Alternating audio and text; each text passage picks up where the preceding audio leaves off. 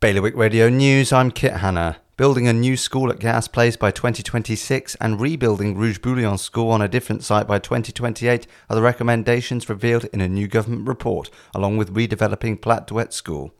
Condor has had to change its half-term schedule after one of its ships, the Commodore Goodwill, was damaged while in dry dock during routine maintenance. Jersey's planning officials are recommending that an application to knock down the Water's Edge Hotel and build a luxury home in its place should go ahead. And a rework of Les Miserables will take centre stage in a new production, which is said to be being workshopped in New York. For more on all of today's stories, visit bailiwickexpress.com. Your weather for today will be variable with probable showers, rain and thunder, with a maximum temperature of 19 degrees. The wind will be a south to southwest fresh force 5 to strong force 6 and gusty. High tide is around 10 to 5 this evening. That's the latest from the Bailiwick Express newsroom.